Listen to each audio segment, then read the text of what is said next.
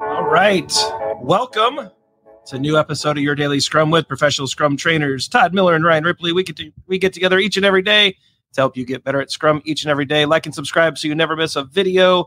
Check out the description to learn more about Todd and I, our book, our classes, everything we do through scrum.org and all that cool stuff. Leave your comments and questions below.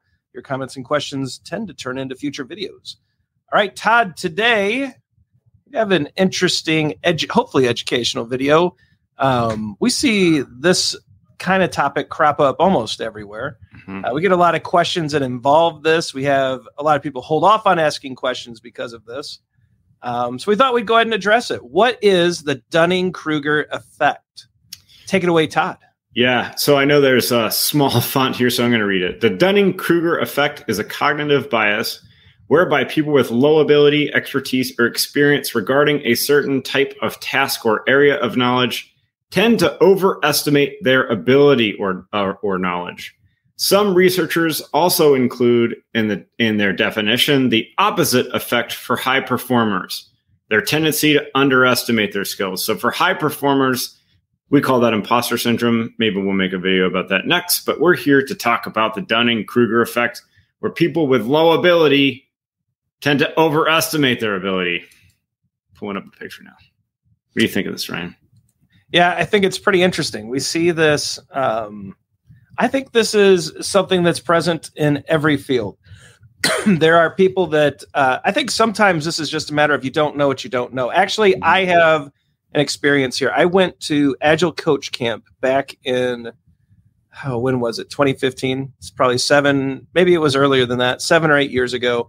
And I thought I knew something. I had read a few books. I'd gone to some classes. I thought I was clever.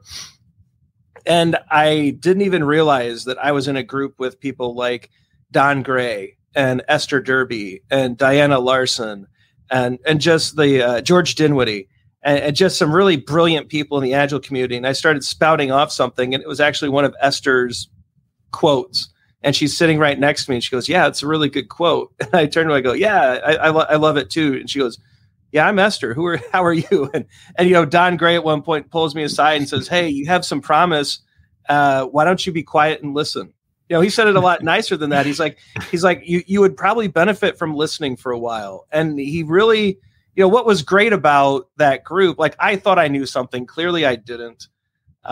And what was nice about that group is they kind of, instead of just blasting me and going, this guy's a clown, which they probably would have been right to say, Don especially, and Esther, they were all wonderful. They just pulled me aside and said, "Hey, calm down.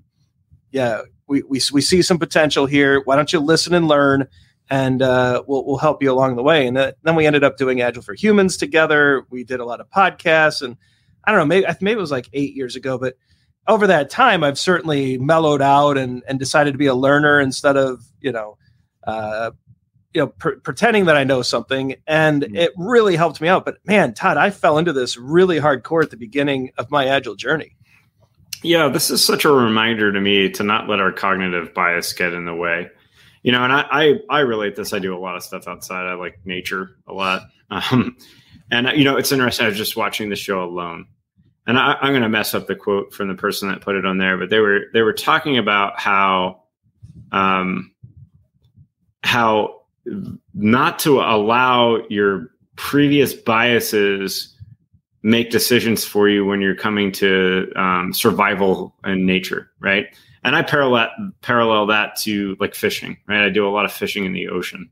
And just because a spot was really good last year or the year before that or the past 5 years doesn't guarantee that it's going to really be a good spot this year because of the way that Mother Nature changes. However, I cognitively I desire and want to be there, right? And so letting go and understanding that you don't know what you don't know, whether that is with coaching or with fishing or with Scrum or with whatever, right? Even if you feel like you are of high competency, even if you feel like you have completely mastered a subject, if you think and you feel that way, you probably haven't. I always used to quote and say in classes, and it used to bother people. I haven't said this for a while, but all experts are dead, right? because if you consider yourself to be an expert, then you've probably zeroed into the fact that you think you know every single potential outcome in something, where in what we often do is not the case, right?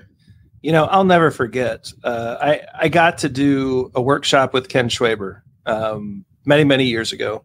And part of a Scrum.org workshop has always included some sort of, on a scale of 1 to 10, where would you put your Scrum experience, right? And we gauge that as trainers because we want to make sure that, we understand at a high level who's in the room and if we need to make adjustments.